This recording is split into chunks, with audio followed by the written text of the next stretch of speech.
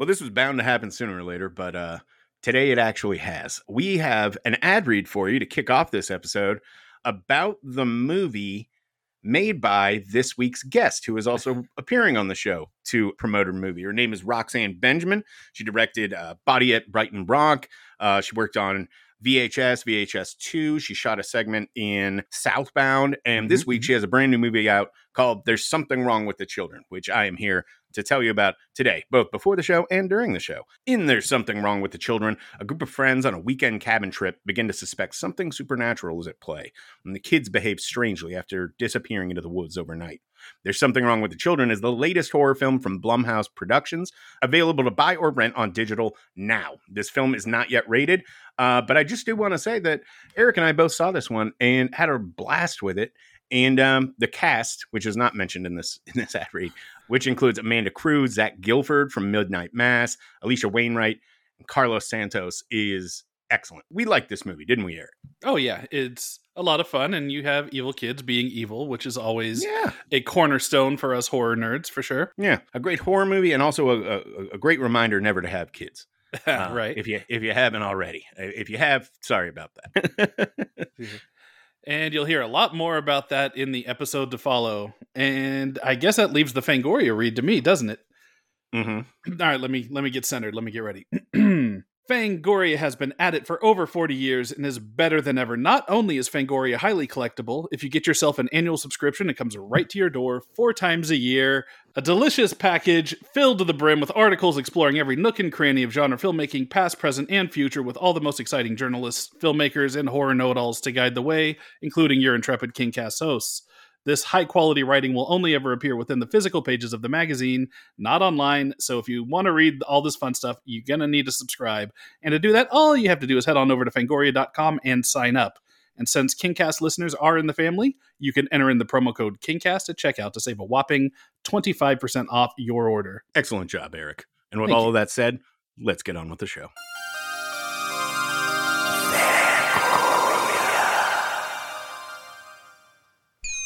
Hi, my name is Stephen King.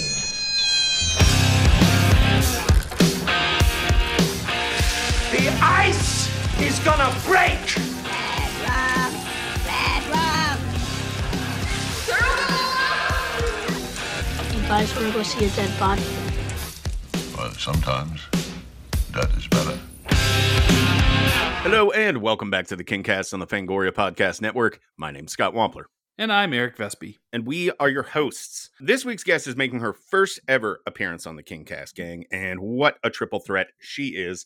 She's the producer of VHS and VHS 2, the director behind 2019's Body at Brighton Rock, and this week's There's Something Wrong with the Children, which I really dug and we're going to be talking about here in a moment, as well as the writer-director behind segments in horror anthologies Southbound and XX.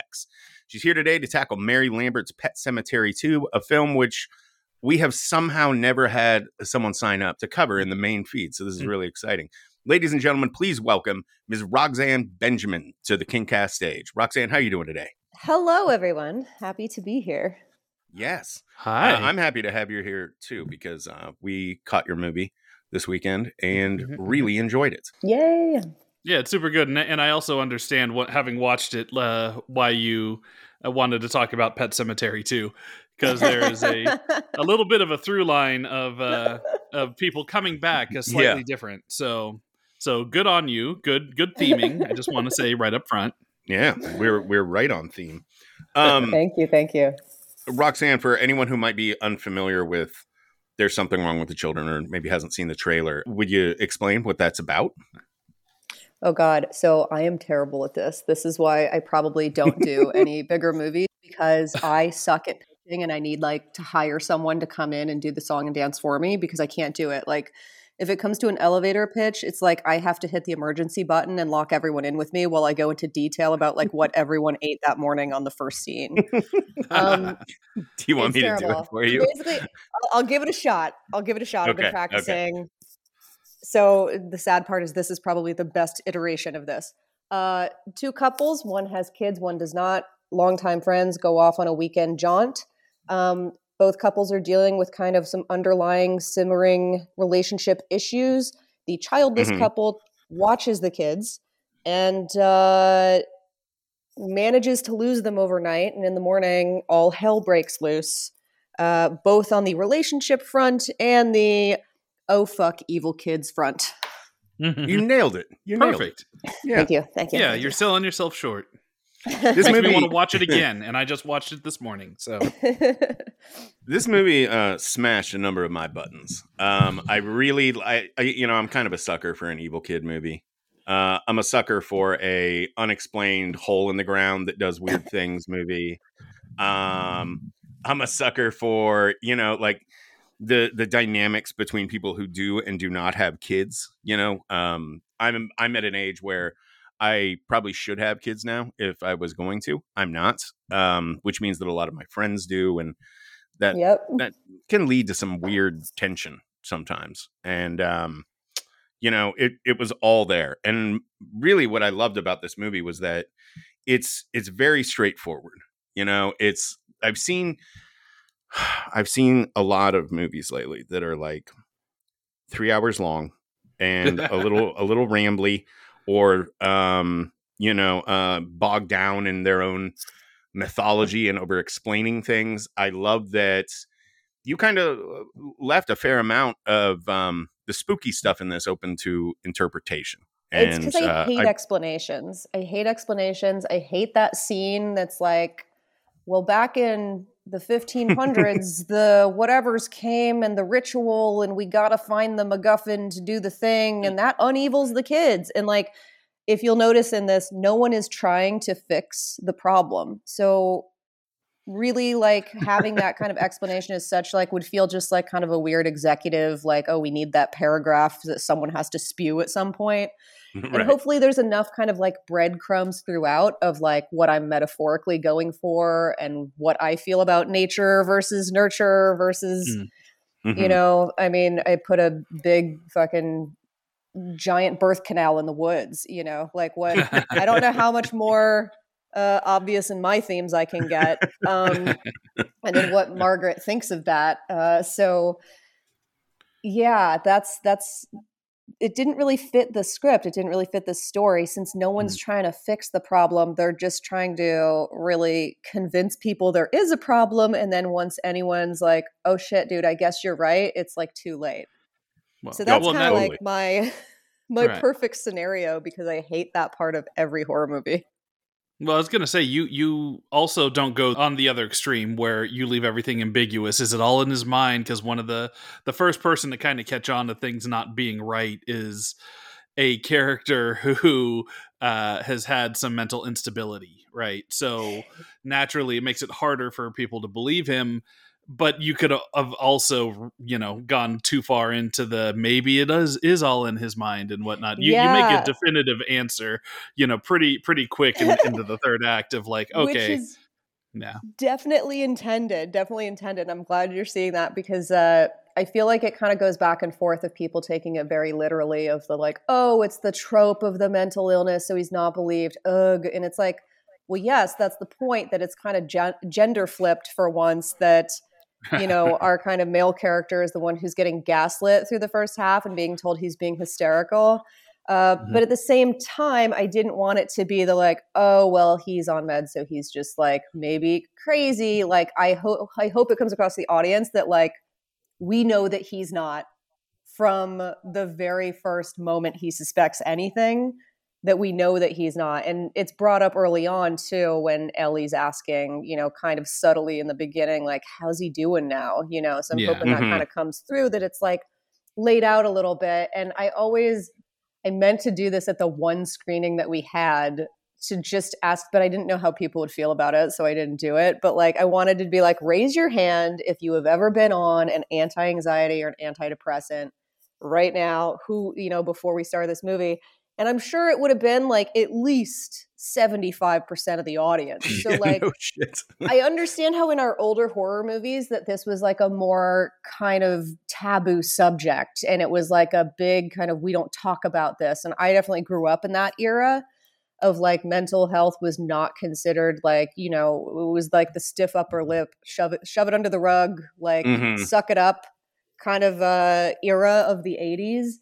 Yeah. And early 90s. So it just kind of feels very dated to me as like just a general trope. So I hope it becomes clear that I'm like trying to play into the fact that it's a dated trope Right. within the story. Right. Now, I really quickly, I want to say it should be noted that the person we're talking about, the character Ben, is played by Zach Gilford, who should be familiar to all of our Flaniverse listeners. We have a whole lot of Mike Flanagan fans that listen to the show. And he was ostensibly who you thought was the main character of Midnight Mass and whatnot. He's worked with Flanagan a lot. So you'll recognize a few people actually in your cast, or recognize Amanda Crew as well from, she's in a great movie called Sex Drive that hardly anybody saw. It was like a legit good, like teen sex comedy. Is that the one Zach Greger did? Or no, that was Miss March, right? That was like him and, what was his name? Oh my God. The whitest kids, Trevor Moore. Oh, right. Yeah, I'm thinking of something else. Never mind. Nope, not that. I feel Sean Anders is the name. Both her and Carlos Santos I know from kind of more comedic roles and from kind of like the comedy scene, because way back in the day I started in like a comedy management company, which is why I have so many people kind of from that world in the stuff that I do, like Dana Gould and Susan Burke and stuff like that. I came from like kind of that world before I got into like the horror side of things out here in the industry. And I just love that they're both so versatile. Like obviously the horror and comedy goes together, as we know, like peanut butter and chocolate. But I just feel like Amanda is such kind of like an underrated gem when it comes to the drama side of things, because she's known so much for the comedic stuff or even just kind of straight horror movies. And I think she kind of really does some heavy emotional lifting that I kind of threw at her in the middle of this romp, in this middle of a romp of a horror movie. Like she's got to deal with like real shit, which is kind of rough. And she really kind of handles some of those tonal shifts with ease. I cannot recommend her enough to the other filmmakers out there. Alicia Wainwright's really great too. Oh, she's great. Man, I just had a lot of fun with this movie. And I'm, this is something I've kind of harped about on the show before, is that I'm a little burned out on, for lack of a better term, like trauma horror. That's a little dour, a little like, just fucking kind of a mildly depressing to sit through on top of everything else. Like not everything can be the Babadook. Yeah. Right.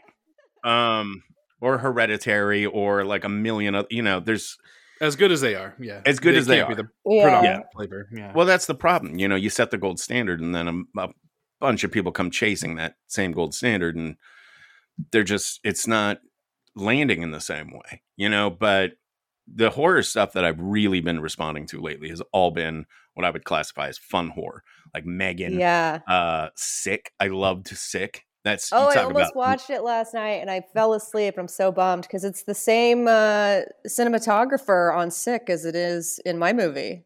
Yeah. Oh, wow. Yeah, I noticed that. Yaron Levy. Yeah. It's it's lean, mean, has a very satisfying resolution, I thought. Right on. It's Hyams directed the shit out of that. I saw that and I saw your movie back to back and was just like, fuck yeah, man. Fun horror is back, son. Yeah. I think of it as like slumber party horror, that like is just, you get together with a bunch of people and you're just laughing and scaring each other silly in the dark. And like that also probably speaks to the fact that my tastes have not grown since I was like 13 years old. So maybe that's a me problem. But like that's where I live in the horror genre. And I also came up like producing the VHS movies with all of these horror directors who, for the most part, also fall along that line, like Adam and Simon with You're Next, and then going from there to like The Guest and, Radio Silence doing Ready or Not, and then the Scream movies. And so that's kind of that we all had this same aesthetic feeling about movies, which is how kind of Southbound came around as well, because we were like, we just want to do something that's like fun and weird together. And it's funny, every time we all get together, we're like, man, we miss making movies together, because it's such a blast. And I think it's not something you get to experience a lot. And I was very lucky in that regard, that was kind of my intro to filmmaking 101 on the ground, was working with all these guys, because when you become a director, you're just kind of like an island. And of course, like no movie is made as an as a solo endeavor, but when you're kind of the person where the buck stops here outside of like your negotiations you have to do always with like the studio or executives or whatever to keep the vision on track, like it's kind of a lonely endeavor. And I don't think people realize that as much. So when you have a group of you working together and it's kind of like, this is the thing of ours that we do and it's us against the world, it's a really cool intro to filmmaking that I feel like I'm very lucky that I had. And you also co-produced a movie that I want to give a little shout out to on the air, The Devil's Candy, which I saw at Fantastic Fest some years ago. Yeah. I really liked that movie. I had kind of forgotten about it. You know, I really enjoyed it, but it's like one of those ones that just got memory hold somewhere along the line. Yeah. And so, yeah, and now I'm excited to have the reminder because I'd love to see that thing again. A lot of fun. Yeah, that was like shot that down right outside of Austin in Pflugerville. Oh, shit. Yeah, right north of Austin. We were in the high school there. We kind of based everything out of the high school. And then also, weirdly enough, that's where Riley is from, Riley Stearns, who kind of in that same time period, I was working with Keith and Jess Calder and like kind of learning how to make bigger movies underneath them. And we were also doing his first movie, Faults, at the same time. So it was like kind of a weird tie-in. So I guess we should start here with your Stephen King origin story. What is your Stephen King origin story? I just repeated myself. So I was a lonely kid. I was very kind of quiet and shy and didn't talk much, but I read like voracious. I was a voracious reader. So anything that was around, I picked up. And the two authors that were lying around the house and the books that were around that I would pick up were either Stephen King or He Who Shall Not Be Named on this podcast. And of the two, it was Stephen King that like one, the covers drew me in, which you can probably see from like my general aesthetic, like that has continued. I think you've got the same font for the yes. There's Something Wrong with the Children title treatment. That's true. And it's funny because when the trailer came out, they did change the font a bit, but I still think it feels more in the Pet Sematary world with like, or The Thing with like the fog coming through. And it's you could hear the younger generation because they're like, oh, it's the Stranger Things font. And I'm like, oh, kids. Children. You don't know. Oh, no. No. We're stealing from the same source, my little guys. Yeah. We got the same influences, friends. I seem to recall seeing a very misguided person say that when the first It came out, like It Chapter 1, that it was ripping off Stranger Things. I love that. Buddy, it's the snake eating itself. It's so funny. I can't wait until they discover. So did your parents read King? Is that why it was on my hand? mom? It was my mom and my aunts. My mom and my aunts would always be trading paperbacks and trading, when the hardcover came out, like we came from, I wasn't in a lower class family, but I was in what was considered a middle class family in rural Pennsylvania in the 80s. I had two, my mom was a teacher and later became a superintendent. And my dad was like the head of the utility company, like the water company. So he worked for the city. So hardcover books were like a luxury item, I guess. And they would get passed around between my mom and her sisters. And so then they would be around the house. And so they were very much also like, you take care of these things because they're so valuable. And I would always get in trouble because I was a kid who like I had like a milk crate that I filled with books, and then I would like pull it up on a rope into this apple tree, and I would sit up in this apple tree for hours reading these Stephen King books until it would get dark outside. And then I would like, it's the thing of like you're just doing something and you look up and you're like, oh, it's dark and I am sitting in the dark empty house. How did this happen? But outside, and then I would like kind of just look up and it'd be like, oh, I'm sitting in the dark in a tree in the woods.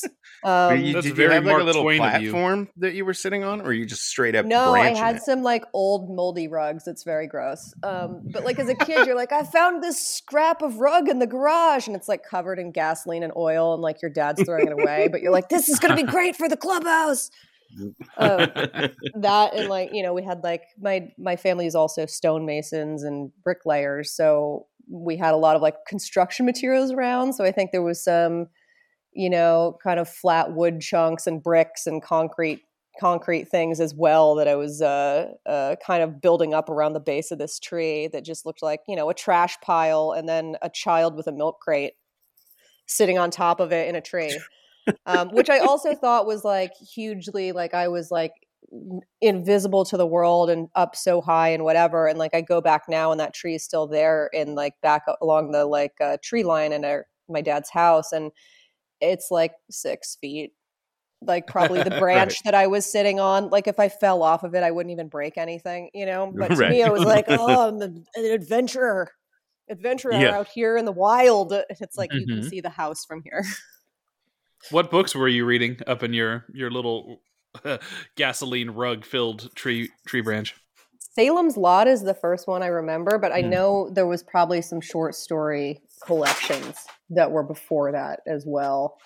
Pet Sematary is definitely one I remember the cover of, but I don't think I read it at the time because my mom saw me picked it up and she like grabbed it from me because she knew I would like lose my mind. Like I think I said something about this the other day on Twitter that like I need someone to tell me if anything happens to the donkey in EO, because like I can't watch it or I'm gonna like lose my mind if something bad happens to the donkey. So like it's the same thing. Like as a kid, I was very, very sensitive, and she knew I would be like wrecked by anything happening to the pets in Pet Sematary. So she pulled that one away from me. But yet not Salem's Lot, where like children are dying left and right. Like that was fine.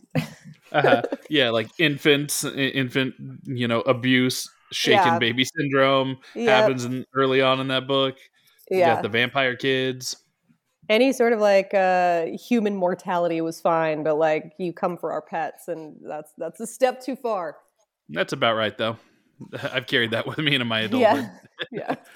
And yet you you ever- picked a movie that has absolutely fucking nothing but wall-to-wall animal death in it, but we'll That get to that is in a second. I know. Dude, it is rough. True. Like we have not covered Shoots this. his son's dog. Like what? Dude, and then there's that like prolonged death sequence with the dog where it's just like, oh, it's such a fucking bummer. Bleeding man. out in the But poor the fat kid's music lap. is so great. The music is so amazing. The soundtrack on this is solid. When L7 kicked in, I was like, oh fuck yes. I forgot that was in this movie. Yeah, I think like I typically- Jesus Mary Chain is in there too. It's like you can I hope you can also tell like kind of my influences like sonically throughout There's Something Wrong with the Children also kind of harken back to this, where it's just these insane needle drops and insane score drops that are like coming these emotional moments and bashing you over the face. It's like my favorite. You've got a great needle drop like right off the bat in that one too. Yes. Like over the opening sequence. Yeah. I really couldn't hit it more over the head what I want this movie to be. So, Pet Sematary 2. You told me you recently wrote a thing about Pet Sematary 2. Do you want to tell us a little bit about that?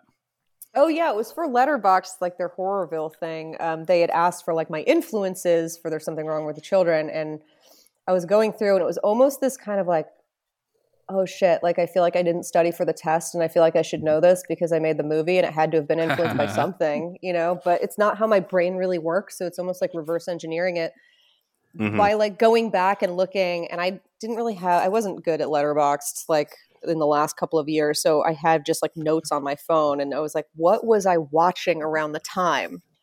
And that's where it was like, oh shit, I was watching Pet Sematary 2, and of course In the Mouth of Madness, which is like my comfort movie. Oh yeah. So I watched that like a ton. I probably watch it at least 4 times a year. And there's a lot of that, I think, in There's Something Wrong with the Children as well, because it's like one of my favorites. But the one that really stuck out to me was definitely Pet Sematary 2. Outside of like, I'm sure I was watching some other Evil Kid movies just to make sure that we're at least doing something different, or if like I'm doing something the same that's in the script, that like we can kind of play with it a little bit, right? A little bit more. And yeah, it made me remember Pet Sematary 2, and I watched it again and was like, this fucking rules. This movie is so good. And I feel like I understand why you guys might not have covered it, because it's like, it's not really based on it's not really an adaptation. It's like a continuation. Oh, that won't stop us. Yeah. Yeah. And it's like a continuation and not not really any sort of material that was like written by King. And he took his it name doesn't off follow of any it of the too.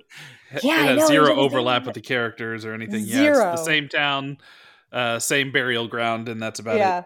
But even that is like, it's not even like, where's the tree? That's not their house. That is not the Nope. like same. That's not the Creed house. That's like some other house. Yep, the house has no bearing in it as long as Yeah. as long as the pet cemetery is there, the deadfall and the Indian burial ground, then that's all you need. Yeah. I also just love that this kind of focused on these like apathetic teens and like the world's cruelest bully on the planet who's just like, your mom's dead. Like I'm gonna over steal and your over kitten. again. Yeah. Yeah, by the time he's breaking out like a dummy that's supposed to represent the mother at the graveyard on Halloween, you're like, What is happening? this is like Cartman on South Park, like tormenting Scott fucking Peterman or whatever his name was by making him eat his parents. It's just so awful. The thing that's so wild to me is that also that it's just like this is the same director. It's Mary Lambert who did both of them, and it feels like completely different filmmakers. 100%. Yes. The tones are so different from each other. I have to imagine, and this would be a good question for you as a filmmaker, like that was the appeal for Mary Lambert, right? Where she's like, okay, I'll come back and do the sequel, but I want to do something completely different from what we did before. And she does. And matter of fact, something that struck me on this rewatch is they kind of invert the story. It's not about a grieving parent trying to bring their kid back. It's a grieving kid trying to bring their parent back. Ultimately, which I thought was really interesting. And I'm like, I must have seen this movie half a dozen times and I never picked up on that before now. Obviously I recognize that as the plot of the movie, but I never recognized that as maybe a reaction to the first movie. I also feel like you see, the first one is so obviously grounded in grief and like this refusal of grief, whereas the second one, like, also she's like she came from music videos and was like, she did like every Madonna video ever, probably not ever, but like she did so many of the like landmark Madonna videos early on, and I feel like you can sense that like music video-ness of the second one a little bit more, where the first one feels a little more almost like mannered, straight drama. This one is like just surreal and weird. And I heard her do a talk. UCLA had like a screening that April Wolf like moderated, and she was talking about the difference between the first and the second one. Mary was, and she had said it's like that thing where you are trying to recount a nightmare to someone, but when you say that nightmare, like the second-hand version of that nightmare always sounds like ridiculous, and that's kind of like the difference between the first one and the second one, so it doesn't feel the same. It's like the second-hand version of the nightmare just feels a little bit bonkers, and I was like, that's such a great way to describe this, because it's also like you're going from like this 2-year-old and having to like suffer the death of your own child to like your stepdad going hog wild. And even on a production front, I was like, I'm sure on some level she was like, I don't want to deal with like having to have these scenes with some sort of like puppet version, or like, is it really that scary having like the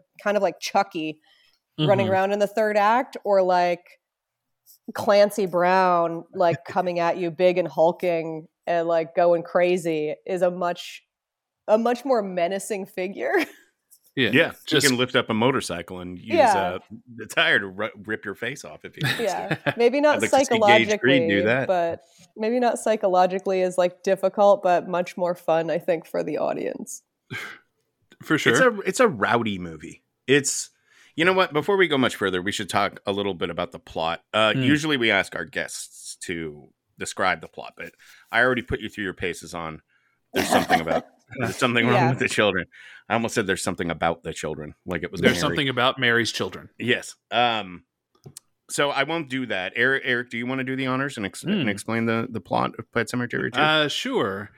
So this follows the young teenage son of a movie star who gets she's like a horror star, genre star, who gets electrocuted in the opening scene and dies on the set. And he and his estranged, well, I guess not estranged. They were going through a difficult patch in their marriage, his parents, and they were in the process of patching that up when the poor actress mom gets electrocuted on the cheesy gothic horror set that she's on.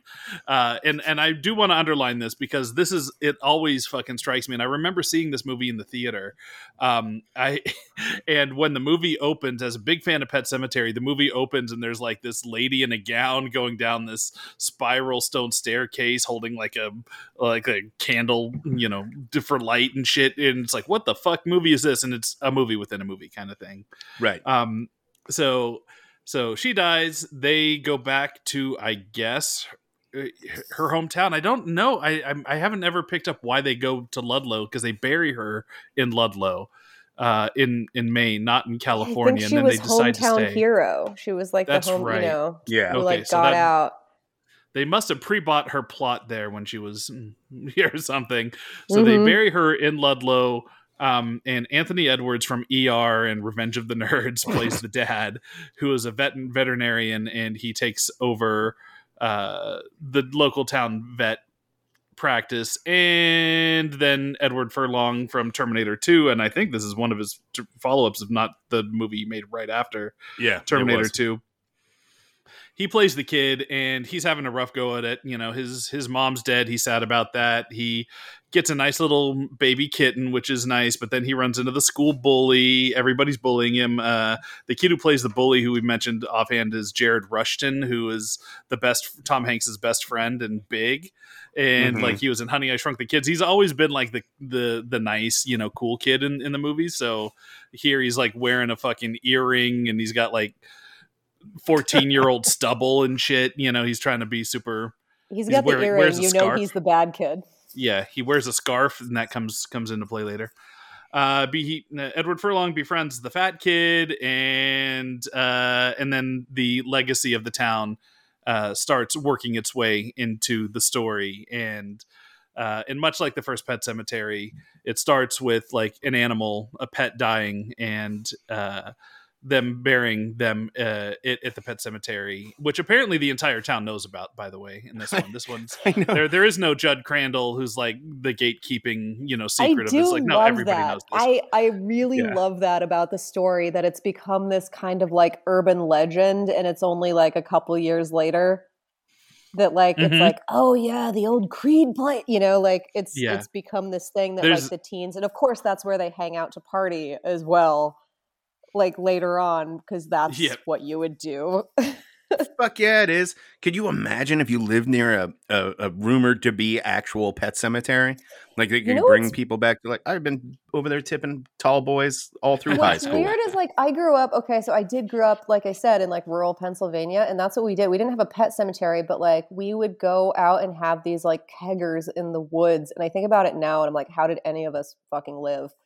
But like, it was such a weird thing to describe to people when I went to college, like in cities, and they'd be like, you did what now? Like, you drove down dirt roads in the middle of nowhere in the woods and then burned pallets and like drank in the woods while you guys were like 13 years old. And I was like, yes, exactly. This is true. Mm-hmm. So it was like, oh, I see my my teen experience reflected here. You used to hang effigies of dead parents. That's true. Of the other kids. Yeah. We used to terrorize all children who had dead parents. That was the going thing to be cool. Steal their cats and then claim that you killed them and lock them away in the pet cemetery. It's so fucked up. Yeah. No, it's we've talked about there's like wall-to-wall animal death. There's like fucking rabbits that get their neck broken off, I mean, obviously that was a stuffed thing. They don't kill. This isn't Cannibal Holocaust. I almost called it Hannibal Holocaust because apparently I'm dyslexic today. But yeah, no, there's like fucking the fat kid's dog gets shot by Clancy Brown, who's angry that it's like trying to get at the rabbits. And fuck, there's like a fucking crate of kittens that gets you see the aftermath of them getting eaten. I laughed so hard. And I remember seeing this for the first time too. And maybe that's like, man, I'm fucked up. But like, I remember seeing this for the first time, like way back when I was in my, I don't know, early 20s, like late teens or whatever. And the fact that they portrayed that with like a mom and her two like little daughters going back to adopt a kitten, and then you reveal that it's just kitten massacre, like, and them screaming bloody murder. I was cackling at this scene. Do you think that was a nod, like them having like two twin little girls in there? Do you think that, why else would you put twins in a Stephen King thing if you're not going to be like kind of nodding right? to? It's not the only Shining nod either. There's a scene where Clancy Brown is chasing someone and comes through a doorway with a hammer instead of an axe, but it's very The Shining-esque in that moment. Mm-hmm. Yep. But the end of the plot synopsis part, so we can dive into this for real. I keep making detours in my own plots. This is why we aren't the ones that ever to describe the plot, because I'll keep interrupting myself. So it starts with burying the dog. The dog comes back. Then of course it graduates to people, but for some fucking reason they decide to bury the abusive cop stepfather of the fat kid, the one that shoots his dog, the one that's like, trying to be the disciplinarian and whatnot. He gets his throat ripped out by the dog, and they decide in their infinite wisdom, like, hey, what should we do? We should bury this angry dude played by Clancy Brown in the pet cemetery. And probably the highlight of the movie for me is how Clancy Brown portrays the resurrected abusive stepfather, because he kind of alternates between childlike glee at being back to like just serious threat. And I mean, he comes back, he's like he rapes his wife. It's like it is fucking bonkers, but at the same time he also seems to have a better relationship with his stepson. I don't know, it is the fucking wildest fucking decision. The kids are like, oh, he's gotten better now that he's possessed and dead, like than he was before, which I don't know what it's saying about like this guy beforehand, but like I feel like he's in a Sam Raimi movie. Yeah. Like on his own, and honestly, I'm here for it. Yeah, and then it naturally goes from there to Edward Furlong deciding, hey, my mom's buried here, and if Gus came back, then why not, bury my mom with the help of Gus? Apparently, they bury the mom in the pet cemetery. She comes back, and then there's a whole finale scene in the attic where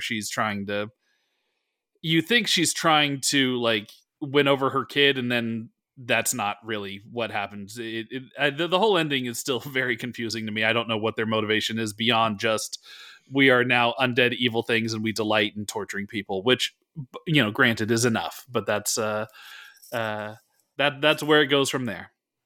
I think if I had to venture a guess, I think they're pissed off about being alive again and not, functioning properly. Their wounds don't heal.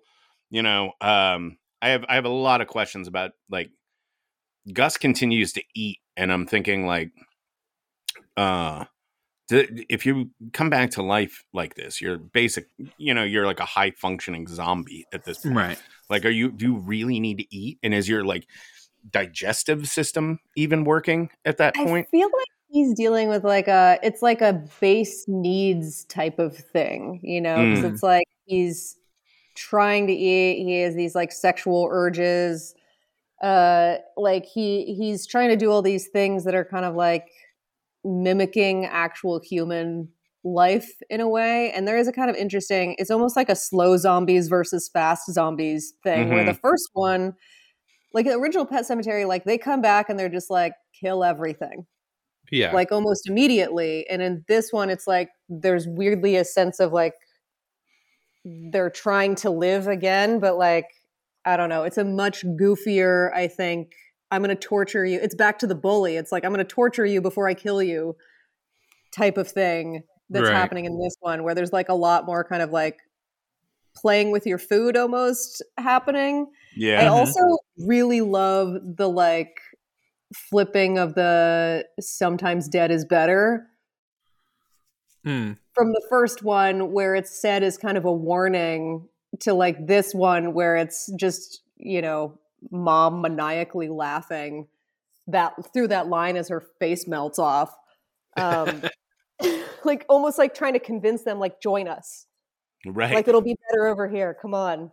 And it's just like taken in a such different light than how it was used in the first one, as this kind of refrain of like, don't do this, you know, like, don't make this mistake.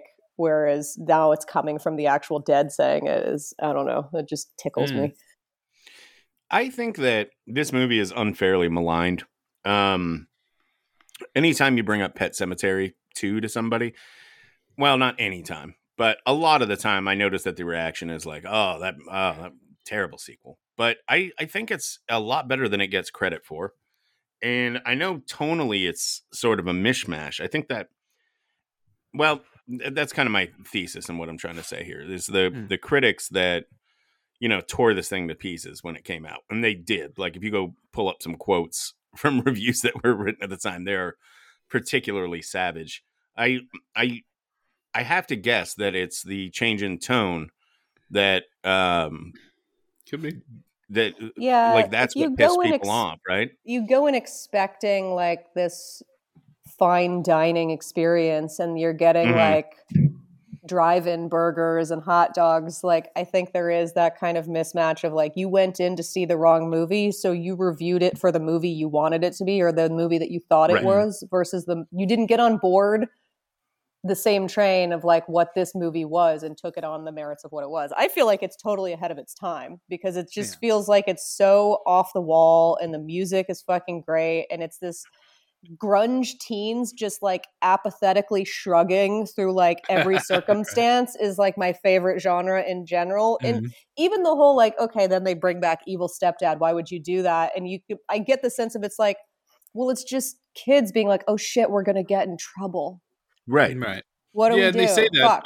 but it's like a dog rips his throat out. It's not like they accidentally can be blamed for that. You know what I mean? But like, you're it's kind kid of logic. It's kid logic. I get teen logic. Like, you're just like, oh shit, like we're gonna get in trouble for this somehow. Like, it's like if you know, you're an even younger kid and someone hears you swear, like, who's an adult, you're like, oh no, like your whole world's gonna crumble, so you don't know any better. And just the apathy of Eddie Furlong throughout this whole movie is just like fucking chef's kiss to me. Because it's also, I gotta say, like, you cannot be a current fan of movies like Malignant and Megan if you don't like Pet Sematary 2. Full stop. I would agree with that. For sure. Yeah, I don't love Pet Sematary 2 as much as you two do, but you know, I also totally agree with everything you're saying. Like, to me, what makes the movie interesting at all is the fact that it's trying to do something different and wants to give you a different experience. And I'm all for sequels doing that. You know, that's probably why I like The Last Jedi so much. And, you know, a lot of Star Wars fans rejected it. It's why, you know, I'm still on an island on Love and Thunder. I fucking love Thor and Love and Thunder. Almost everybody else in the world hates it for the exact same reason that we've been talking about. You know, they always state, you know, that the reason they don't like it is they don't like how it whips back and forth between tones, you know, where it can be super serious with the Christian Bale stuff, and then super silly with like the screaming goats and whatnot. And they don't like that. And I understand, but like that, I love movies that dare to try to, you know, give you whiplash with tones like that. So I feel like that's kind of the interesting thing when I see like just reviews in general, that it's usually, if it's a strong reaction to anything, it's the reason that someone loves something is the reason like another reviewer will absolutely hate it. And they will call out all the exact same things as the problem, or hold them up as like the shining beacon of what makes the movie great. That's always been fascinating to me. But I think as a filmmaker, it's always better to have a strong reaction than a middling reaction, because like if you just get like an then you're like, oh, I fucked up. Is that the philosophy behind you tweeting out negative reviews for There's Something Wrong with the Children? Because I saw you do that the other day and was like, that's interesting. I've always done that from like the get-go. And I think it comes from, again, starting in anthologies, and like the first thing I directed was Southbound. So it was my real first experience of that. But it was, again, with this like group of other filmmakers. And we had this very like, this is our taste, kind of like, if nobody else likes our taste, that's their problem. Right. Kind of thing. And I feel like you do have to have that a bit as a filmmaker, because you have to trust in your own taste, because if you don't, then you're just going to get washed away in the midst of like notes, and the compromise train leaves the station as soon as you start making a movie. Like, you're fighting against the mean of mediocrity that is rushed at you through like the budget cuts or the time cuts or the what have you, or the notes.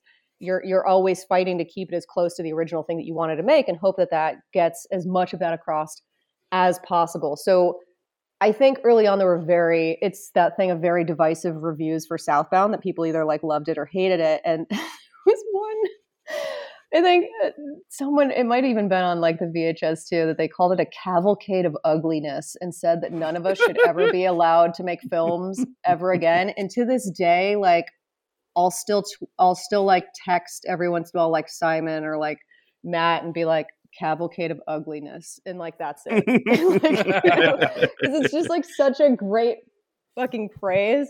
But I also think that like everyone's entitled to their opinion. And once you put something out into the world, you cannot control how people interpret it. Whether it's like I said, if I see how the mental health is handled in the movie, like as a flip of the trope, or that it's pointing at it specifically as being silly, like another person might just read it as completely sincere and be like upset by that. Or like, you know, I've seen reviews already where it's like there's too much explained, and other reviews where it's like there's nothing explained. In both cases, like especially the one who's like there's too much explained, my producer and I were sitting here and we're like, should we email them and ask them what happened? Like, because like there's no explanation. I want to know what they took. I want to know what they took from it. So I think all of those opinions are valid. So that's why I tweet all of them, is that they're all valid. Making anything at all that people feel that they want to engage with your quote unquote art. I feel like such a pretentious twat saying that, but like anyone who wants to engage with anything you make is already like, you're in such a position of gratitude, in my opinion, that it's like, wow, you watched a thing I made. Holy shit. I'm still there. Yeah, there was one of the review I saw that you linked to was saying that like there wasn't enough development, like character development, and I was like, what the fuck? I was like, what the fuck are you talking about? Like the you know, the conflicts that exist between those four adult characters are pretty fascinating, I thought. And like I thought they were modern, you know, they felt real to me. It wasn't just like, oh, we don't like each other anymore. Like there's shit going on there, you know, and it affects the other couple, you know, and vice versa. Like I was blown the fuck away by that, and was like, oh man, awesome. Do people just watch movies differently than I do, apparently? Like, you know, we've talked about it sometimes. Oh, sorry, go ahead. I was just going to say, we've talked on the show before about there being a widespread media literacy problem right now. And I just got to chalk it up to that. Like it just doesn't track to me. I think you're also giving people who say that kind of thing a little bit more credit, in that they were fully paying attention and didn't interpret it right.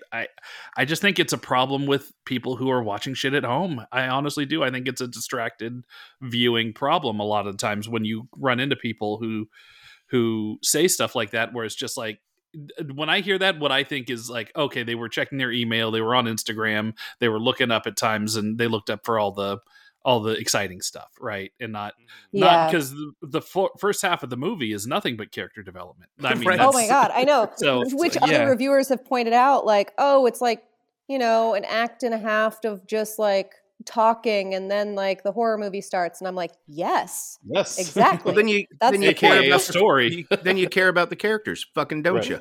Yeah. It's so funny. I also feel like I am very heavily I feel like I am very tuned into people's micro expressions, even more so than and I don't know if that comes from, I don't know, some weird childhood shit or what, but I'm very tuned into people's micro expressions and little looks and glances and how much that changes what you're saying, and what you're saying is not what you mean, and that kind of thing in the subtext. And I really, really try to capture those little moments, especially with the kids messing with Ben. And I feel like if you weren't fully paying attention and if you're just listening to the dialogue and you're not really watching these actors as you're, doing whatever else, then you could miss a lot of that subtext and a lot of the stuff that's going on just with their fucking, what I feel like are very nuanced performances underneath all this dialogue. Right. Agreed.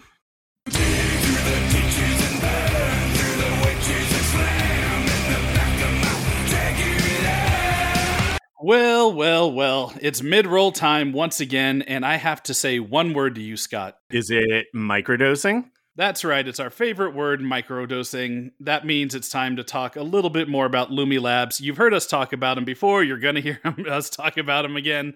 I don't think that we were talking about this a little bit before we started recording. I think you guys must love this stuff because Lumi Labs is constantly getting ad space with us. So that means you guys are doing your job and clicking through, buying, trying this out, and knowing that we are 100% right, not bullshitting you when we tell you that their THC gummies are a godsend. So I've talked about this many times before. I'll talk about it many times again.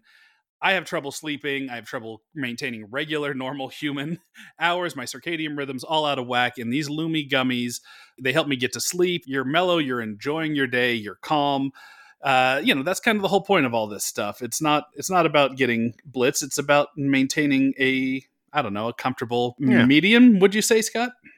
Yeah, it kind of dulls the edge of the screaming pain of being alive.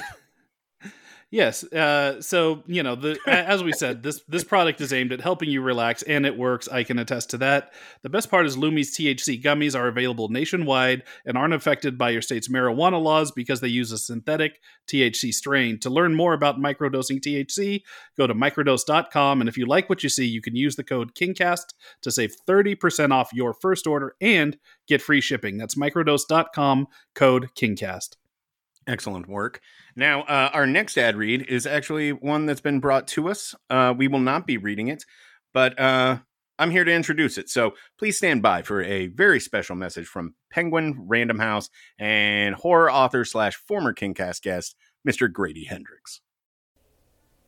Hello, I'm Grady Hendrix, author of books like My Best Friend's Exorcism and The Final Girl Support Group. And on January 17th, my new book, How to Sell a Haunted House, will be coming to a bookstore near you. It's the story of an adult brother and sister who have to overcome their lifelong hatred of one another so that they can clean out their childhood home and put it on the market after their parents pass away. The house is, of course, haunted. My publisher's legal department requires me at this point to mention that this book contains cursed puppets and haunted dolls. Reading this book may cause nausea, sleeplessness, dry mouth, night terrors, night sweats, uncontrollable urination, and the feeling that there may be puppets hiding underneath your bed. Readers who have been attacked by a puppet or doll are advised not to read this book, or to read it only under the supervision of a medical professional. If you read this book and experience the unshakable feeling that dolls are sneaking up on you, that the dolls in your house are alive, that dolls are inside the walls, scratching on the walls, trying to get out of the walls, trying to get to you, that the people around you are actually dolls, that they want to take you and turn you into a doll also, then we suggest you seek the services of a certified doll exorcist immediately.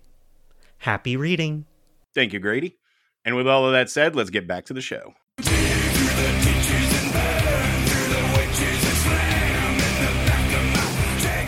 To bring it back to Pet Sematary 2, I would like to tell you now about what may be my new favorite scene in this movie after this recent rewatch. And it's at the very, very, very end of the movie. The kid and his dad, Edward Furlong and Anthony Edwards getting in his little pet van and are leaving. And there's like a line of dialogue about the people who died or something. And then you get a series of like still images of the various almost like an in memoriam in section. ovals, by the way, over with a soft fade on the edge. It's like a Hunger Games, like who died today? Like the in memoriam segment at the Oscars or something. And who can forget Sheriff Gus Gilbert or whatever his name was? You know, like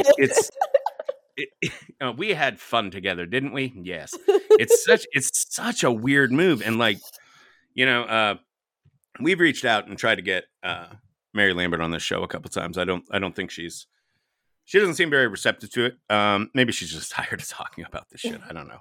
But if we ever get Mary Lambert on the show, the first question I'm asking is like, tell me about the last scene in Pet Sematary 2. Like, it's such an outside the box choice. I'm very, very intensely curious, like what the thinking was there. And the best I got is that it's more of the that sort of goofy tone that underlines the whole thing. I think it's done knowingly. I don't think we're supposed to take that seriously. It's interesting because it's like there's this is why I'm always like it feels like it's almost two different directors, but in a way it's like it shows that she is sort of a master of tone, because the first one almost has this like Lynchian visuals of like, you know, Gage and that, like, what is that little outfit he's wearing with his little cane? Right. You know, like if you saw that in a Lynch movie, you'd be like, I'm on board. But you know, sometimes people see it in Pet Sematary and they're like, what the fuck? Yeah, if and he was in the red room, he would fit right in. Yeah, exactly. And like then the performances in the first one too, I don't want to say stilted, but they're very subdued and almost, you know, I don't know if it's like a classy versus trashy thing, whereas it's kind of grounded. That one's considered the classier one, where much more subdued, and then in this one it's just like over the top. And like I gotta say, between the two, I will take trashy over classy any fucking day.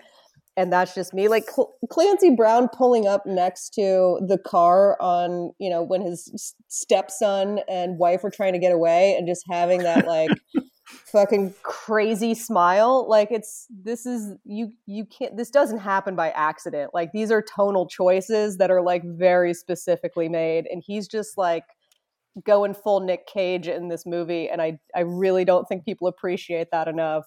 Also, just the weirdness, like, as a side note of, like, Anthony Edwards, you know, just losing his wife, and maybe we're going to get back together, and they were dealing with all this stuff, and then the housekeeper shows up, and he's like, oh, hey, what's up? And it's like, what? A housekeeper who, by the way, looks like the younger model of, yes, totally. of his wife, too. Yeah. Totally. She is there purely as a red shirt. You know what I mean? Like she is there purely to just get killed at some point, because it doesn't really add anything to the plot of the movie. And it is, you know, kind of weird, as you've already pointed out. She just walks in and starts fondling his dead wife's dress. And he's like, all right, let's see about this now. Like, he's dead. Yeah. That's not going anywhere. No son's crying over spilt milk. And like hops right into that shit. Can I phenomenal. Can I ask you guys a question about this movie? Who's the main character? Edward Clancy Furlong. Brown? The main character is Drew Gilbert, the fat kid, Edward Furlong as Jeff Matthews, Anthony Edwards as Chase Matthews, and Gus Gilbert as Clancy Brown as Gus Gilbert. This is another thing that struck me. You don't follow Edward Furlong. He's the guy on the poster. He's the kid on the poster. True. But he's not. I think Drew Gilbert the fat kid gets more screen time. He really does. You follow him more, and his family life is more of the central story here than Anthony Edwards and Edward Furlong. We should just combine the name, since they share an Edward in there, so it's going to be Anthony Edwards Furlong now. But it does feel like they took two opposing ideas or two opposing story lines, or maybe they had, you know, they pitched in the writing, I guess this is before like writing rooms were typical, but like they pitched two different ideas where it's like this kid and his vet dad, you know, showing up in the town, or also this kid and his the problems he has with the stepdad. Like, you know, it's really odd, the structure of this movie and who it focuses on. It's really hard for me to pick like a central character. And it's even harder when, spoiler alert, obviously, even though we've already talked about the end of this fucking movie. So sorry if you haven't seen it. But, especially since they kill Drew, just kind of, right at the, beginning of the last act, that Drew and his mom die in a car accident where he's kind of ostensibly been the main character. That might be That's symptomatic true. of, the fact that Mary Lambert, when they approached her to do a sequel, wanted it to be a direct sequel to the first one, and Ellie Creed to be the main character. And then Paramount apparently wasn't too hot on the idea of having a teenage girl be the lead of this movie. So she went back and grumble, grumble, grumble. fucking insane. Yeah, so she went back and rewrote the whole thing, and it's just all new characters with a couple of nods to the original. Yeah. I wonder if Edward Furlong then was like kind of foisted upon her. Like, no, he has to be the star because he's the hottest, he's in the biggest movie of the year and whatnot. And maybe that's why she sidelined him a little bit and kind of focused on this other kid who honestly is kind of a better actor. I hate to throw some shade on Edward Furlong, but I think Jason McGuire, who plays Drew, is kind of run circles around him a little bit in this movie. He does I feel like you're hitting kind of a nail on the head here that like Drew Gilbert's character is a little bit more of like the heart of the movie. Like we have empathy for him, and where Eddie Furlong is a bit more of like kind of just the cookie cutter apathetic teen, and his friend is like the one that we kind of connect more to, and the meat of the story does sit with him. And then once he's gone, it goes back to the third act. It's like, oh right, Eddie's thing with his mom. That's right. Forgot about that. But like what I wouldn't give for this to have been like, especially it's, this is like a 92-ish, like early 90s thing. Yeah. For like the Jane and Daria version, rather than like these two dudes like dealing with like Pet Sematary. Like, can I pitch that now? Like that's the version I want. Yeah, Daria or Ghost World version of Pet Sematary. Oh, the Ghost World version of Pet Sematary, yes. That'd be fucking rad. Well, you mentioned that thing, Scott, about how she wanted it to be Ellie. So the bully has this whole campfire thing that he says around Halloween, right? They're in the Pet Cemetery, and he tells the story of the Creed family, and he continues the story past what we've seen in the movie, where he says that then Ellie went crazy and hacked her grandparents up with a hatchet, and then went to an insane asylum, and then she broke out. She might be here today. Do you think, in their mind, that was just the add-on, like, legend to just try to make the campfire tale spooky, or do you think that like that is Mary Lambert was Trojan horsing the plot of her original like what her plot. Sequel would have been into that scene? Well, you could read it either way, honestly. I mean, I'm curious only she would be able to answer that. But I think it's more likely that that's the case, that's her kind of tipping her hand to what it could have been. Because when he's telling that story, he's like clearly exaggerating it. Like, and then he found his son and maggots were pouring out of his eyes. Like I don't know. Like, I don't know if we can take the embellishments. We can't take the embellishments on that story at face value. So I think, but the basics of it are probably correct. It's as good a guess as any as what the sequel would have been about with Ellie as the lead character. Roxanne, let me ask you this. What did you think about the Pet Sematary remake that flipped the roles for Ellie and Gage? Oh, I love Kevin and Dennis. They're close personal friends. So that's, like I kind of love what they did with that, because I think it's that same thing of what I was saying, where it's much more fun to have Gus Gilbert being our character, the stepdad, who is like our main, antagonist, because otherwise you're just kind of dealing with Chucky. And I feel like that was really smart of them to go with the older character. Also, it's like such a good misdirect in their version that of course you think it's going to be Gage. Of course you do. And then when it's not, it's like, oh shit. And her being just that bit older gave her so much more character And some of the shit they do with her after that, I feel like lives more in this Pet Sematary 2 version of it being like, she's not just back and kill, kill, kill. It's like she's trying to grapple with what's happening almost. And I think of like just the sound of the hairbrush in the bathtub when he's like brushing her hair and runs into the staples, like gives me goosebumps because it's such a sick, like perfect kind of encapsulation of that. I just think she's such a fun character to have in their third act. And like that, the little girl what was her name? Jati? I'm not sure if that's pronounced right. Yeah. Oh, I'm not sure of the actress's name. It's Jati something, but she's so good in that role. Like, I thought that was a really fun choice that they made. I don't know how did that go over though? I agree that it's a fun choice, but I think that they shot themselves in the foot. And I don't mean the filmmakers. I mean the studio here, and specifically the marketing department, in putting that reveal in the trailer. Like, if that had happened in the movie, shit. like if you were watching that in the theater, it would have been a big surprise and like would have, the big complaint about the new Pet Sematary is that it didn't do enough different from the original. Right.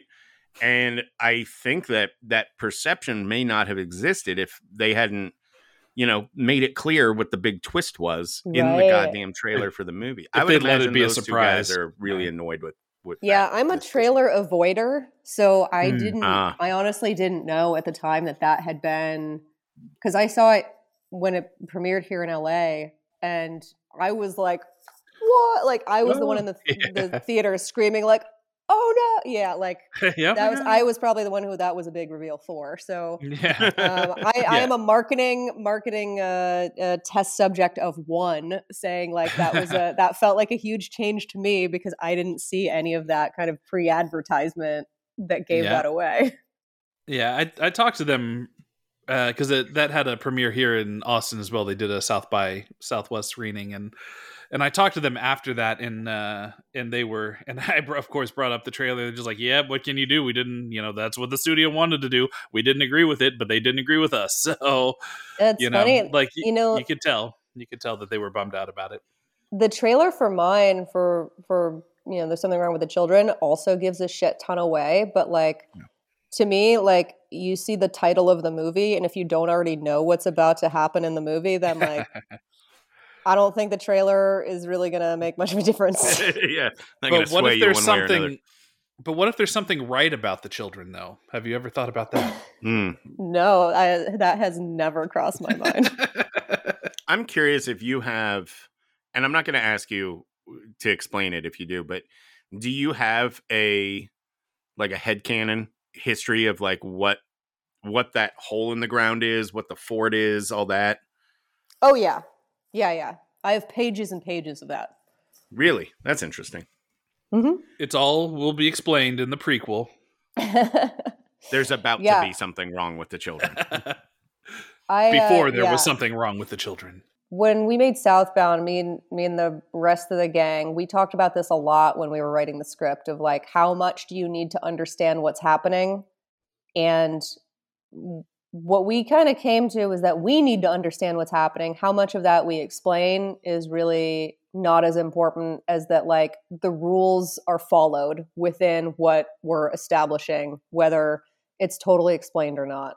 So it's the same thing for Southbound. There's like 30 pages of mythology and like exactly what's happening and why and who ends up stuck there and who doesn't and who gets out or do they or not, and what the Reapers are and how those are born, and the whole thing is like laid out layer upon layer upon layer, but like that's not really explained in the movie. It's kind of like you have to know that so that you can really kind of ground your actors, I think, sometimes with what's going on, and also so that so that you're not contradicting your own mythology at any point with any of the decisions you're making once you get rolling and you've slept 3 hours for like 3 weeks straight.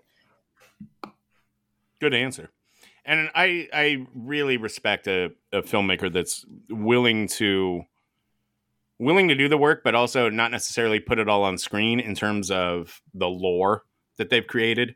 I love a movie where it's like I get to do a little homework afterwards and sort of decide what I think each thing means, you know? One of the things I like is that people take their own interpretations from things and see it either as like a thematic metaphor or like a concrete, no, this is what happened. Like, I hope people are arguing about the movie when they come out of the movie. Because if it just like is like, here it is, then it's like, that's just my interpretation of what scares me versus like you bringing your own experience to it and like building in like what your own fears and anxieties are that you're reading out of it. You know, everyone has their kind of own experience of that with horror. And that's kind of like what draws me to horror in general, is just that it's this kind of uniting thing of like realizing like, oh, the weird anxieties that I have around these issues, other people have as well. And that's like, makes me feel less like a weird gremlin in a closet, like living on my own in my head, you know? Eric, do you have anything further you'd like to discuss in terms of Pet Sematary 2? I do actually, and it's something that we glanced on earlier, and that was talking about Mary Lambert's music video origins and how it translates here, where you don't really get that sense in the first one. And here, the dream sequences that she does, you like, I wasn't aware that she did all of the iconic Madonna videos, but once you said that, like, the dream sequences remind me of the of starts the Madonna. to make more sense.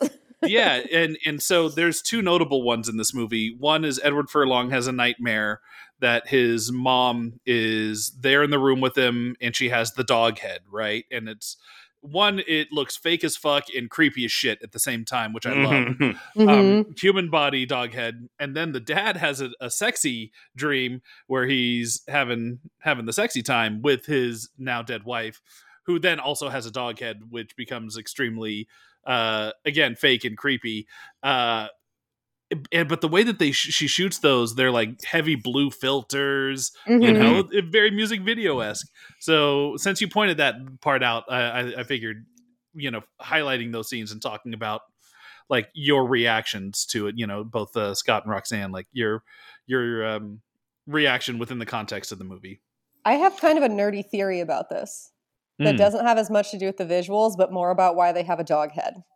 Go on. So when we're seeing in Pet Sematary those same kind of flashes, like when the mom sees her sister in the corner and it's in the blue dress, and then we see Gage and it's like, oh, it's Gage making her see this. So he's, you know, at least human. Now in this one, we have the dog who is almost sending them these visions. And of course the dog is like trying to do his best of like making these like about their subconscious, but doesn't quite get it all the way there. So that's why he has a dog head. This is my theory. Wait a minute. So you think the dog is causing the sexy nightmare for the dad? Yeah. That like they're, you know, trying to play into these fears or whatever. And like it just doesn't make it all the way there because it's the transference of like this pet bringing this evil nightmare thing to this person versus it being like the child. So it's like the vessel is not advanced enough for whatever evil entity it is to like completely make it through into the conscious. So it's pulling some of the subconscious in as well. That's I like my this theory. Bizarro theory. I like the theory. I think it gets somewhat troubling once you get to the sex scene version of it. Fair. Okay, that's fair. A little more palatable. Coming from. Yeah. The sex scene felt like one of those. It felt like a scene where the studio was like, "We got to get some tits in here, guys. I'm telling you, the horror crowd's going to need those titties." You know, because it's so like it's really extraneous. But also, I enjoyed both of those scenes. I like it. It's all part of the. It's all part of the. Well, I've seen boobs before. You know, we're pretty far past the point where seeing boobs is a unique experience for me. But it adds to the overall goofy flavor of the thing, and this kind of brings it's very up Tales from the Cryptish. This, you know, train of thought you led me down brings me to another thought I had while I was watching it this morning, that this movie was on HBO like all the time when I was a kid. And like Sleepwalkers, this is a movie that when I was a kid, I didn't think was very good. And then when I got much older, I found a lot more to appreciate about it. And I remember they used to run these like promos for it on HBO where it was the scene with Clancy Brown and the drill, and he's like, no brain, no pain. Or maybe that was in the trailer or something. But in that scene, there's like blue filter in the background, and then there's like, a fire or something up close. So it's like red and blue. It looks like, not Jallo lighting or anything, but like it's like creep show stylistic lighting. Comic book, a little bit comic book lighting. Right? Yeah, exactly. And I was thinking as I was watching it today, like there's actually a very minimal amount of that in here. It's just in the dream sequences and kind of in that scene where Gus attacks Anthony Edwards' character in the house. But when I think of Pet Sematary, I think of that color, or Pet Sematary 2, I think of that color scheme, even though it's incorrect. And watching it today, I was like, 90% of this movie is just, pretty straight up and realistic. It's a weird misconception in my brain that I can't seem to unwire or untangle. When I think of like Pet Sematary in general, I always think of like the backlit fog and the blue light coming through like the branches. And that's like what part of the title once, or like, it's not something that reoccurs, but like most of the time that you see that, it's in daylight one, or if it's at night, it's just naturalistic nighttime lighting. But like that in my head is what I think when I think Pet Sematary. So it's interesting kind of like that's what, your brain kind of sears onto this imagery and then flavors your color like of the whole movie. It's weird how that works. The scene that I think about is the motorcycle death scene, which is very fall feeling, right? Because they're kind of on the roadside, but also kind of in the woods, and it's like overcast, and there's like lots of dead trees looking around, dead bushes and brown grass and stuff, so that for whatever reason, that's the predominant flavor. When I think of Pet Sematary 2, I think of that moment with Clancy Brown using the motorcycle wheel to rip that bully's face off. That messed me up as a kid. It really did. Like that scene like really fucked me up. I had such a bizarre terror of like any article of clothing I had after that getting stuck in my bike tires. Dude, I had, maybe this is the reason why that scene had such a big impact on me, is because when I was a kid, my grandpa would always take me out riding bikes, and we had our own bikes, and then he also had one of those like bikes for two, like you see in the Muppets or whatever the fuck they existed in real life. But we'd ride that out together, and every single time he would give me, and he would use it too, a Velcro strap that he would wrap around your pant leg on the side where the chain was, so the pant leg never got caught in the chain. And so that just became a thing whenever I was riding a bike with him, not at home or whatever, but with him. We would have this fucking Velcro strap that we would put around our pant leg so it didn't get caught in the chain. And maybe that in my mind was like, ooh, safety, keep the thing away from the chain. And then you see the scene, and I saw this movie in the theater. So I saw it when I was, this came out in 92. So I was 11. I saw it when I was 11, and that was right around the time, that I was always riding bikes and shit with my grandpa. So maybe the scarf getting caught up into the spokes and kind of triggered that like safety danger thing in my mind. Just such a great bully comeuppance too, for like how awful he is through the whole movie. It is interesting how kind of like he's almost like a familiar for Eddie Furlong, and like bringing ultimately his mother back, like he keeps kind of like helping him out through the whole thing. It's like they've got this weird buddy comedy thing going on in the whole back half of the movie. Yeah. The fact that the bully is such a prick and is like so over the top with the bullying kind of allows the death with the motorcycle to exist, because it might be a little too much if he was just like, he tripped this kid at school a couple of times. Right. He did like way worse shit than that. So you're kind of cheering for it by the time Clancy Brown is like ripping his face off with the fucking motorcycle wheel. Yep. It is also like, I feel like we see a lot of like, teen slasher is such a big genre, but like these guys are like 13 years old, like 12 and 13 years old, it looks like. And I do kind of love that it's like, you've got these 12 and this is fucked up, but like you've got these 12 and 13 year olds like out hanging out in the woods, like drinking beers on Halloween and like, Right. you know, also just getting killed left and right. And it's like a very, I don't know. I feel like it's more realistic and it's less safe than that's typically played now, where it's like we only see that as like people who are like 22-year-olds playing like college, you know, or high school seniors or what have you. And it's like, Right. oh, this is actually what like teenage life was really like. Maybe this is just my fucked up teenage life, but like it felt like a much more realistic portrayal at the time, that it was like actually kids who were like 14, 13 years old. Yeah. Right. Which is the most Stephen King thing about this movie, by the way. Like Totally.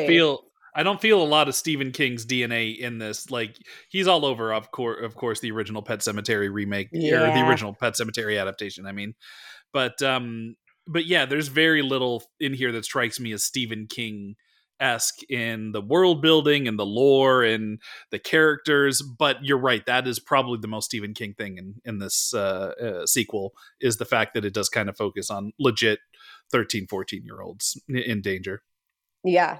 Yeah, totally. He did. It's a little earlier than I was drinking out in the woods. I not at 13, but a few years later. But also, I've been to Maine.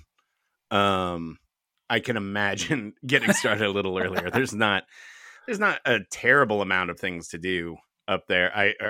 I don't think there would be if you were growing up there as a teenager. Very picturesque, beautiful place, but you know. I guess I was also a sophomore when I was 13, so that might have something to do with it. Like if you just think of it in terms of like high school, ages. I was a sophomore. Did you skip a grade or like what? No, was going on there? I started kindergarten when I had like just turned 4. Huh.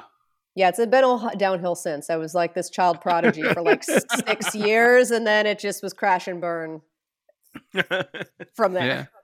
Well, you're doing pretty good now. Yeah. You're making It took me good like movies. 7 years to get like an undergrad like creative writing degree. So I made up for it later In the back end. Yeah. So you evened out, is what you're saying. Yeah, it all evened out. The last thing that I want to bring up before we bring the Pet Sematary 2 conversation to a close was how disappointing is it that the movie opens with a burial, and I believe it's at the same cemetery that we saw before, and the preacher isn't Stephen King.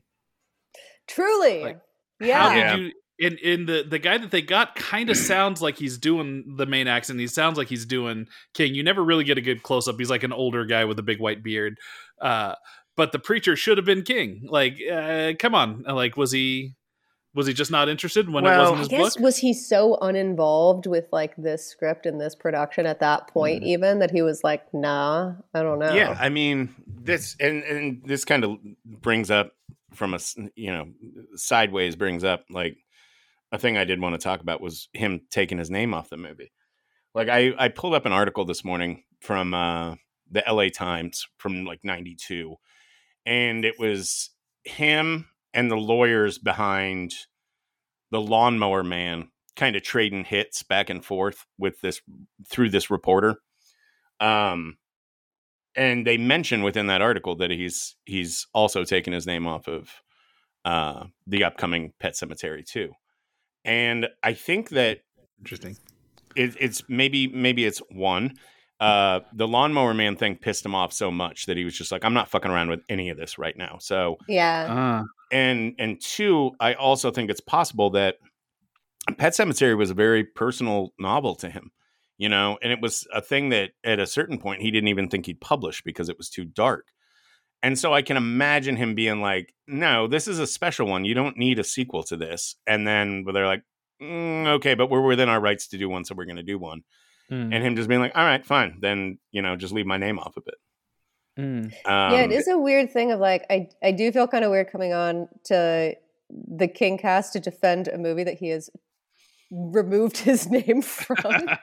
But it is that kind of question of like, is it because he was like, I am offended by this in some way, or is it like him seeing the script and seeing the movie and just being like, there's really nothing of my own story within this, so I don't want to be affiliated with it just out of a sense of like, this is not my writing, this is not one of my stories, and I don't want it to feel like I'm claiming it in some way. It's an interesting question. I don't know if he's ever talked about it.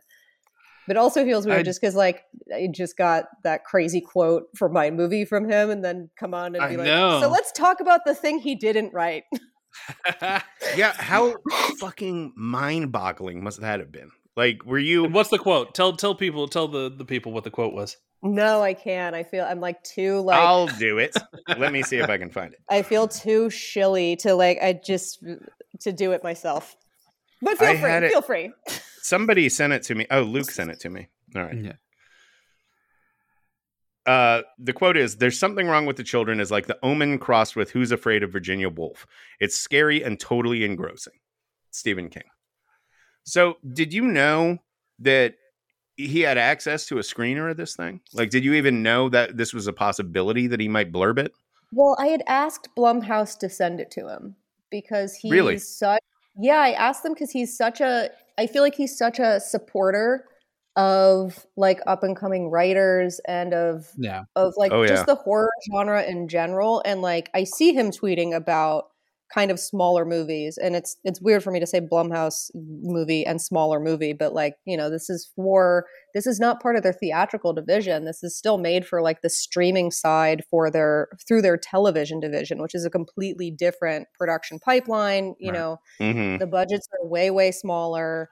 They don't get the same amount of coverage. They don't get the same amount of press. And I was like, it would be cool if he even saw this, you know, and wrote back thumbs up or what have you. And wasn't even thinking about it in terms of like, oh, could we get some sort of quote from him? But just like, oh, if he tweeted about it, that would be cool, you know? Right. And just never thought about it again. And then my producer called me up, you know, and this was like a week ago or whatever, and was like, oh my God, Stephen King. And my stomach dropped. And I was like, oh no. Because I immediately thought like the worst. You know, like, which is Stephen King's dead. And I was like, what? And he's like, no. He's like, haven't you seen the email? And I'm like, what email? What are you talking about? And so then he read it to me, and then I also died.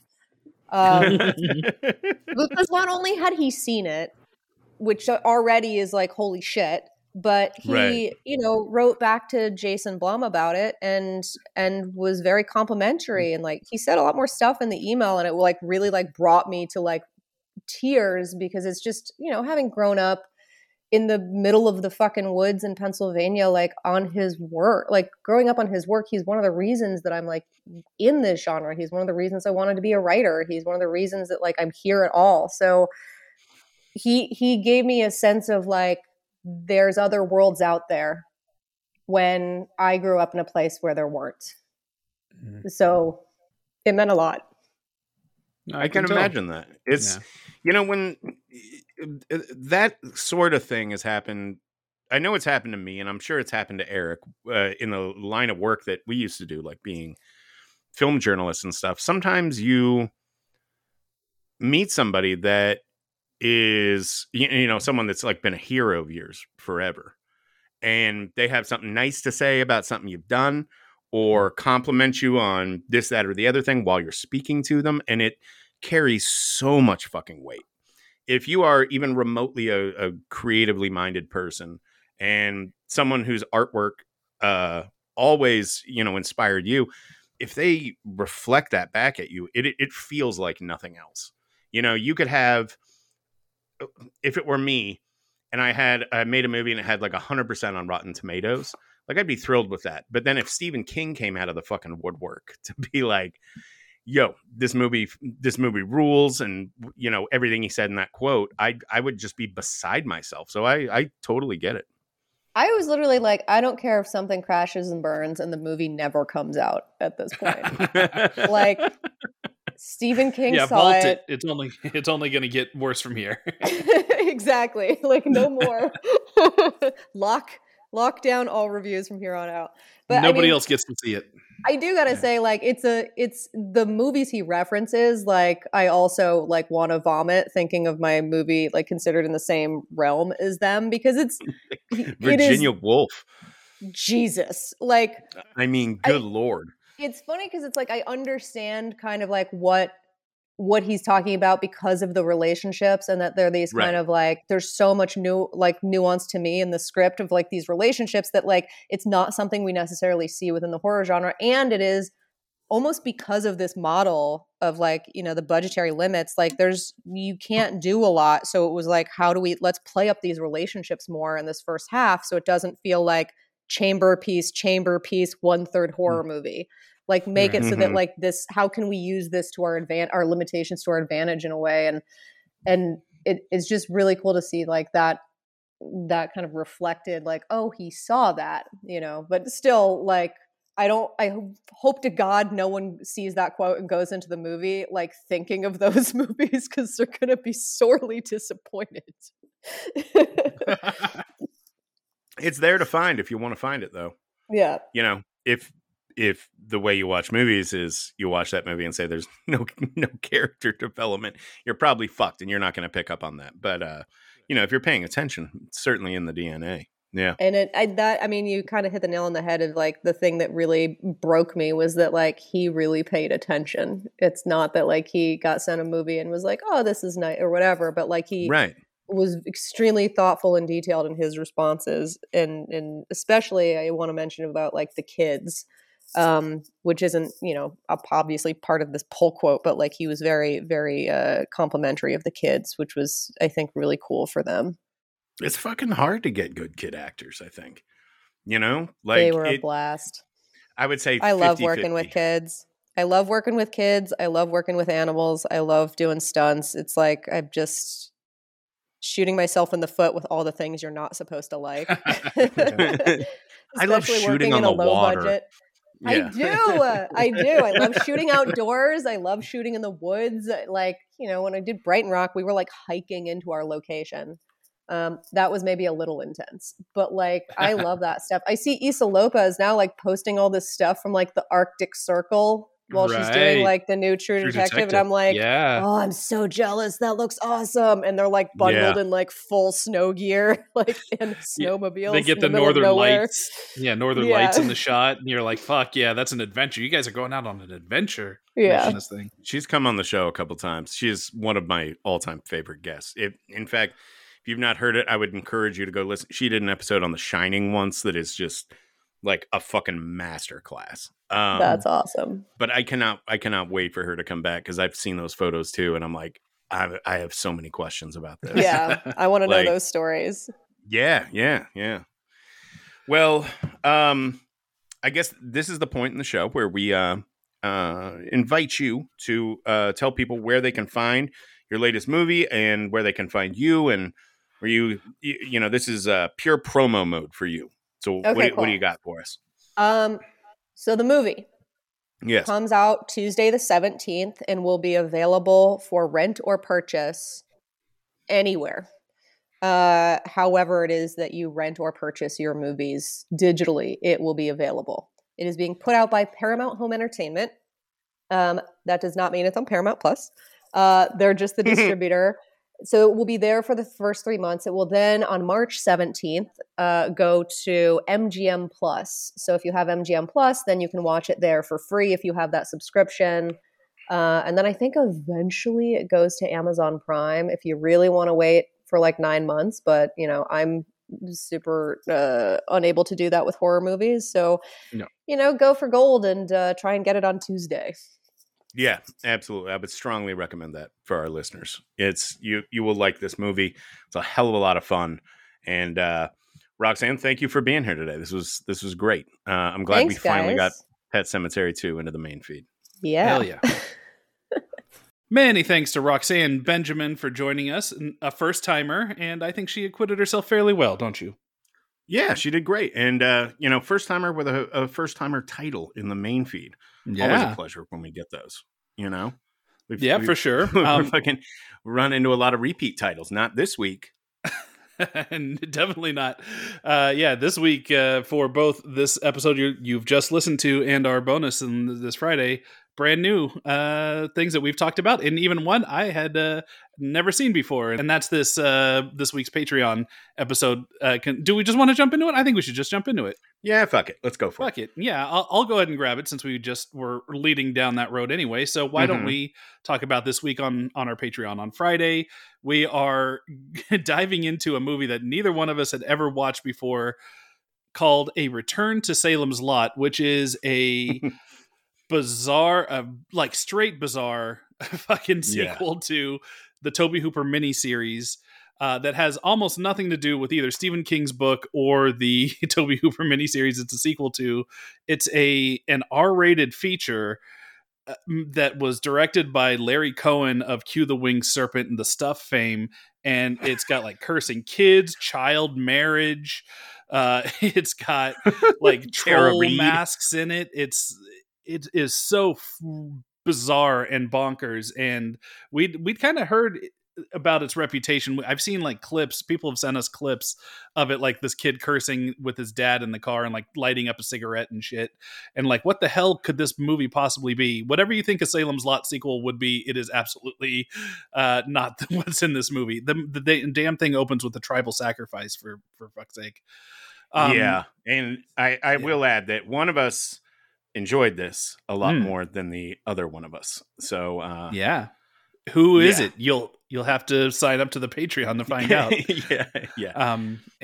you want to talk about who the guest is that's helping us explore this title? Yeah, the guest is Richard Newby, whose work you might have read in over on the Hollywood Reporter or in the pages of Fangoria magazine. He is also a returning guest to the show. He did a bonus episode with us sometime early last year about the Dark Tower series. And we wanted to bring Richard back. He was a good guest. And this was incredibly like on his list of titles that he'd be interested in talking about. And we were like, oh, perfect opportunity to get this done.